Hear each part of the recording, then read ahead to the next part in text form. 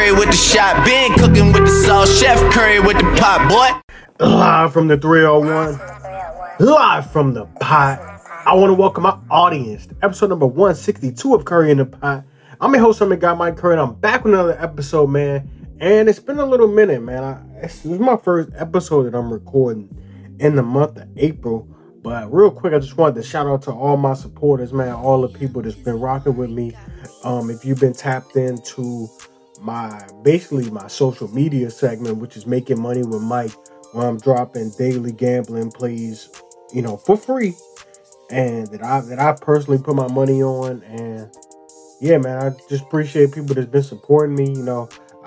People hit me up on a daily, ask me, what you liking, and like what you liking on the spread, what type of props you liking. And I really, really appreciate it, man, because it's been something that I have grown fond of, and I've really, really began to really enjoy and love, man. And obviously I'm betting responsibly. I'm not gonna bet, what I can't bet. Even when I make a big wager, if I can't bet that 5 times, I'm not gonna wager it. But I appreciate you guys, man. I appreciate the people that's been rocking with me. For my people that just strictly love to listen to sports, man, I'm back. And we're just going to do an episode, man. It's going to be about a 20-minute episode, man. So, sit back, enjoy, and relax. So, we had the national championships for both both women's and men's. I said college. Obviously, college, bro. But I wanted to shout out to the women at Stanford who won the national championship. That game was a nail biter. Unlike the men's game, it was a nail biter. But shout out to Stanford women. Shouts out to the Baylor Bears, the men who won it, and they won in absolutely dominant fashion. Before the women, man, that game was absolutely incredible. Stanford and Arizona. A lot of people were critical of Aari McDonald. So I've even heard, some people call her a ball hog and stuff like that. Clearly, the final play, for those of you who didn't see it, the final play was designed for her. And obviously, she's their best player. She's going to the league. But she's their best player. And, you got to give credit to Stanford, who knew she was getting the ball, and they were able to counter it and get an awesome contest up, man. But the ladies at Stanford, they were balling. And shouts out to Haley Jones, who was the most outstanding player of the women's tournament. Just shout out to the women at Stanford, man. I was rooting for Arizona, but I thought that Stanford was gonna win, and I should have bet on the spread because Arizona women definitely covered that spread. Moving on to a spread I did bet on was the Baylor Bears, man, taking on Gonzaga. And, it was really, I'm not going to lie, man, it was hard to bet against Gonzaga, man. But this Baylor team, they just had the ingredients to me. They just had the recipe, the very physical defense, If I was a coach, I would want my team to play defense just like that. Like, they were flying around, diving for loose balls. And I know we always see people dive for loose balls and stuff like that. But they were really getting after it. If you saw the game, you know exactly what I'm talking about. The intensity was just from the opening tip. They were letting their presence be known. Shouts out to Mark Vital, Davion Mitchell. They were ready, and they had guys to throw it. They had guys at Drew Timme, who at one point was playing maybe I would say up into the Elite Eight. He was basically Gonzaga's best player. In a USC game, he was dominant. A Creighton game, Oklahoma game, he was dominant. Obviously, Jalen Suggs is the best player on Gonzaga, but Drew Timme was playing like the best Gonzaga player overall in the tournament up until, Jalen Suggs' big shot against UCLA in the Final Four. But outside of Jalen Suggs in this national championship game, Gonzaga was pretty much, they had nothing. As for Baylor, they had pretty much pretty much everybody contributed on the offensive side of the ball and the defensive side of the ball. Like, that was just incredible. Unfortunately, the game was a blowout, but if you were on Baylor like me, then you cashed out, you made some money. Shouts out to Jared Butler, who was balling. Like, they just, I was really impressed with their team. Like, it's just a collective unit, man. And obviously, like, a lot of those players were older players, so you really got to see the experience. And Gonzaga, they have older guys too, but Jalen Suggs is a freshman. He's probably going, one and done, obviously. But Baylor, they were just letting you know, like, off rip, like, we're here. We're going to clamp you up on defense. We're going to get out in transition. Like, their game plan worked. It worked from start to finish. Shouts out to the Baylor Bears. I really don't got too much to say about it because, the game was it was a terrible game. But, I mean, I was betting on Baylor. So, if you're betting on a team, that's how you want the game to go. You don't want it to be no nail biter or no sweat. But, yeah, man, shouts out to the Baylor Bears. Shout out to the Stanford women. I want to transition. I might be bouncing on. Let me go to NFL. Then I'm going to go to NBA. Just talk about it real quick. Actually, let me stay on the college tip real quick, man. I feel like I haven't done an episode in a minute. Like, legendary coach Roy Williams retired in between the last time I did an episode and now. It's crazy. I'm not going to sit up here and say I never thought I would see the day that Roy Williams retired. Because, I mean, the guy's 70 years old, but it just, many people thought it was an April Fool's joke because he did it on April the 1st. But I just didn't see that coming. Roy Williams was the head coach of North Carolina from 2003 to 2021. As a coach, he won 3 national championships, 2005, 2009, and 2017. And as a Duke fan, this is crazy, This is crazy. Won a bunch of ACC tournament titles. He was even coach at Kansas before he came over to North Carolina. He was a coach at Kansas, for a while. And it's crazy. It's crazy because, he coached so many great teams. I mentioned the 3 national championships. But when you think of North Carolina, you think of Roy Williams and obviously the late Dean Smith, Coach Michael Jordan, etc. But it's crazy to think about because, Roy Williams is just like one of these faces. You think of North Carolina, you think of Roy Williams. You think of Duke, you think of Coach K. You think of Syracuse, you think of Jim Boeheim. You think of Michigan State, you're thinking of Tom Izzo, and so on and so forth. So when a staple like that, decides to retire, it's definitely shocking. It's definitely shocking, man. And I know a lot of people, huge North Carolina fans, Jalen Hunter, Tykera Carter, they love North Carolina. They were sad. They were sad. I texted Jalen as soon as it happened, bro. I know he was sad, man. I know he was definitely sad, but as a Duke fan, I'm kind of happy he's retiring. North Carolina kicked our ass this year, but we'll be back, man. It was a down year for us, but we'll be back. But Roy Williams was a legend. He is a legend, legendary coach. I want to talk about real quick the guy who is going to step in and who's the newest head coach of North Carolina. That's Hubert Davis. I remember Hubert Davis vividly from like NBA Live, like 01 or 02. He was on the Wizards back when Michael Jordan was on the Wizards. But he's almost synonymous with North Carolina as well. He's been on that coaching staff for quite some time, man. Been an assistant since 2012, and it caught me off guard how fast they hired a new coach, but I was pleased because they decided to hire from within, and they hired Hubert Davis. So, good move. Black man gets a job. We don't gotta be upset. I know some people are generally upset when black coaches don't get, at least an opportunity or interview. But Hubert Davis, well deserved. He's going to step in. A lot of people are familiar with him. So I like the hire. I do like the hire. Let's move on to the NFL. Obviously, we got the draft coming up. Got pro days passing. Justin Fields had his pro day. Mac Jones, Jamar Chase. Pretty much all the big schools had their pro day. Bama, Ohio State, LSU, and Oregon, and Clemson, and so on and so forth. But I want to talk about Sam Darnold, because obviously this happens right before the draft.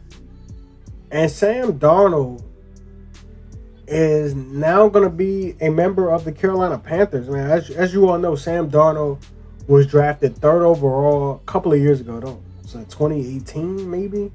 I know Baker Mayfield was the first pick. Then we had Saquon Barkley drafted. Then there was Sam Darnold, man. A lot of people thought that Sam Darnold could have been the first quarterback taken in that draft class. He was traded for some picks next year, 2nd round pick next year, and a bunch of late picks next year. But I like it, man. This gives a fresh start for Sam Darnold. This gives head coach Matt Rule and offensive coordinator Joe Brady, who was the passing game coordinator at LSU when LSU had that prolific offense and they had that, marvelous season with Joe Burrow, Jamar Chase, Clyde Edwards-Helaire, and all the, Patrick Quinn on the defense. But offense, I'm speaking, he was the passing, basically the offensive genius for that show, which was LSU last year. This gives Joe Brady a chance to develop a young quarterback. I look at Sam Darnold, and yes, he, had some horrible throws, some bad judgment, but I think, this is a good spot for him, man. You're reunited with a former wide receiver, Robbie Anderson. You still have Christian McCaffrey there. They definitely have some talent. Would like to see them pick up another receiver in the draft. I mean, they got DJ Moore though. Maybe a tight end. It's a good situation though. It's definitely a good situation. So I will say that. Let's transition over to the NBA. We had the return of Kevin Durant, who played his first game in 2 months, and oh my goodness, man. When I look at the Nets, man, they're gonna win it all. They're gonna win it all. Like, I'm not even joking. They're gonna win it all, bro. Kevin Durant comes back. He comes off the bench. He didn't check in until about 7 minutes remaining in the first half. At first, I didn't even think he was going to play. They said he was playing. They said he was starting. Then they said he was going to come off the bench. But then about 4 guys checked in off the bench before him, like TLC, Nicholas Claxton. It was kind of weird. Blake Griffin. I was confused. I was like, yo, because I thought he would be like the 6th man off the bench. Like, what's the other? Chioza came. I'm like, yo, is he coming in the game? Comes into the game. It's almost like he picked up right where he left off. Like, yo, the Nets are going to win it all, bro. They scored 115 3/4 against the Pelicans last night. No, Brandon Ingram didn't play. But damn it, it wouldn't have mattered that much. The Nets were still going to win. They covered the spread. They covered everything. They won in blowout fashion. This team is unbeatable. Unbeatable. They can only beat themselves. I was talking to my guy Darius last night. I'm like, yo, in the playoffs, like whatever team they get matched up, what do you tell your team at the beginning of game 1? Do you say, let's just try to steal a game? Because, bro, this team is not going to be beat, bro. Like, my eyes haven't lied to me about this one, man. I see the Nets, maybe not cruising, but they might cruise through the East, damn it. They might, man. But Kevin Durant comes back, plays his first game in 2 months, 5 for 5 from the field, 17 points in 19 minutes, man. Scary hours, as they say. But what else has been going on in the NBA, man? Let's just go through the top 8 in each conference, like I like to do periodically when I talk about NBA, because it changes so much. It changes, man. Like, let's just talk about it. Let's go through the standings, each and every team. Let's start with the Eastern Conference. Brooklyn Nets, I just talked about, man, 36-16. At this present moment, they only had 7 games with Durant, Irving, and Harden But they look great, man. I think they're going to win it all. That's all I really have to say. Second place, the Philadelphia 76ers currently sit at 35-16. They've been playing some great ball lately. Joel Embiid just got back in the mix. But they won some games without him though. But they got Joel Embiid. They just smacked up the Celtics the other night. I think they're going to be fine. They're going to be, who knows, man? Who knows? I feel like it's Brooklyn, like head and shoulders above everyone else. And then you got Philly, you got Milwaukee, et cetera, et cetera. Third place right now, the Milwaukee Bucks currently sitting at 32-18.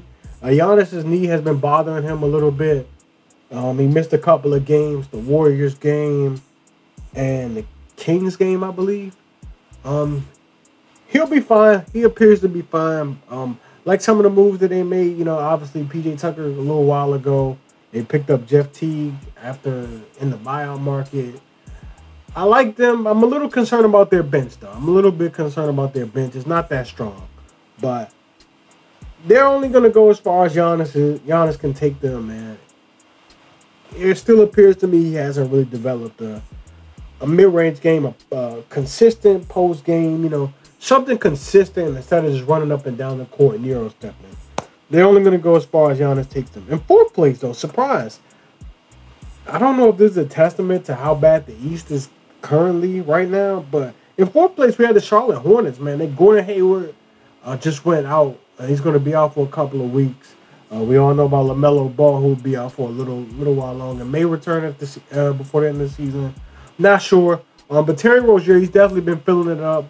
Devontae Graham's been filling it up, man. This team is...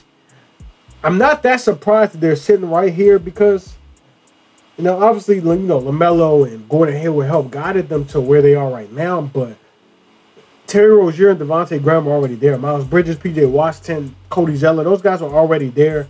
Malik Monk's been playing really, really well. Those guys are already there on the Hornets before those guys even got there. So they're trying to stay afloat, man. Currently fourth in the East. Kind of crazy to say. I didn't really foresee this coming, but I'm not overly surprised, if that makes sense. In fifth place, we have the Atlanta Hawks. Hawks are currently sitting at 27-25. Just had a loss to the Memphis Grizzlies. But they've been playing better, man. Ever since they fired their coach, Lloyd Pierce, Nick McMillan has stepped in. Their record is like crazy. They're like maybe like 13-3 since Nick McMillan has taken over. They've been playing really, really good ball. Slowing down the tempo, but the offense is still pretty efficient. They've been getting guys back healthy. They're nice, though. I like the Hawks. At sixth place, 26-25, Miami Heat. They have a date with the Los Angeles Lakers tonight. I expect them to smack them up, take them to Smack City. They did pick up Victor Oladipo at the trade deadline. I like that move. But they got to get it together. They got to gel and cluster some wins. I still think Jay Crowder was like a big part of that team. But they've got to cluster some wins and just get on one accord, man. They have guys repeatedly in and out of the lineup. We'll see, man. He currently sits at sixth place in the East. I still believe in them. At seventh place, we have the Boston Celtics, 26-26. This has to be one of the biggest disappointments in all of the entire NBA. Currently sitting at 26-26. That's a 500 record, man. If they would have lost to the Knicks last night, they were already under 500. Damn it. I don't know what's going on with this team. It seems to me they still have too many cooks in the kitchen. They finally have made the right decision and started Robert Williams III. Obviously, they traded Daniel Tice and Tristan Thompson was out, so they kind of didn't really have a choice. But I'm glad he's in there because I like the energy that he brings, the intensity, the rebounding and the shot blocking. God can ball, man. Young guy, he can ball, bro. He can ball. But Jason Tatum and Jaylen Brown, I like these two young players a lot. But my problem is something my dad's been saying for a long time, and the OGs know. They shoot too many jump shots. Now, everybody can quote me on this, and they're gonna just, hey, if you know what I'm talking about, just nod. How many times have you seen Jason Tatum do that sidestep and shoot a deep two or a three? How many times you know what I'm talking about? You guys get where I'm going. Jaylen Brown, I like him a lot. He also shoots too many jump shots. Jason Tatum and Jaylen Brown only attempt 4 free throws a game. Now you look at the other leaders in that department. Bradley Beal, he shoots 8 free throws a game. Steph Curry shoots 5. Trae Young shoots maybe about 7 free throws a game. These guys are skilled enough that they should get to the cup more often.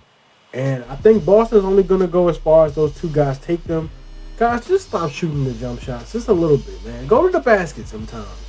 That's the thing that concerns me. Like when they play the Knicks and the Sixers, teams can key in on that, man. If you're not constantly putting the defense on their heels, they can key in on that, man. If you're shooting a jump shot, they know it's coming. And that's almost why they almost lost to the Knicks. That's why they lost to the Sixers. They got to get it together. Currently at the 8th seed, we have the New York Knicks. Been a little bit of a surprise, but I think there's been an adjustment made to them. They also don't necessarily have the most talented roster.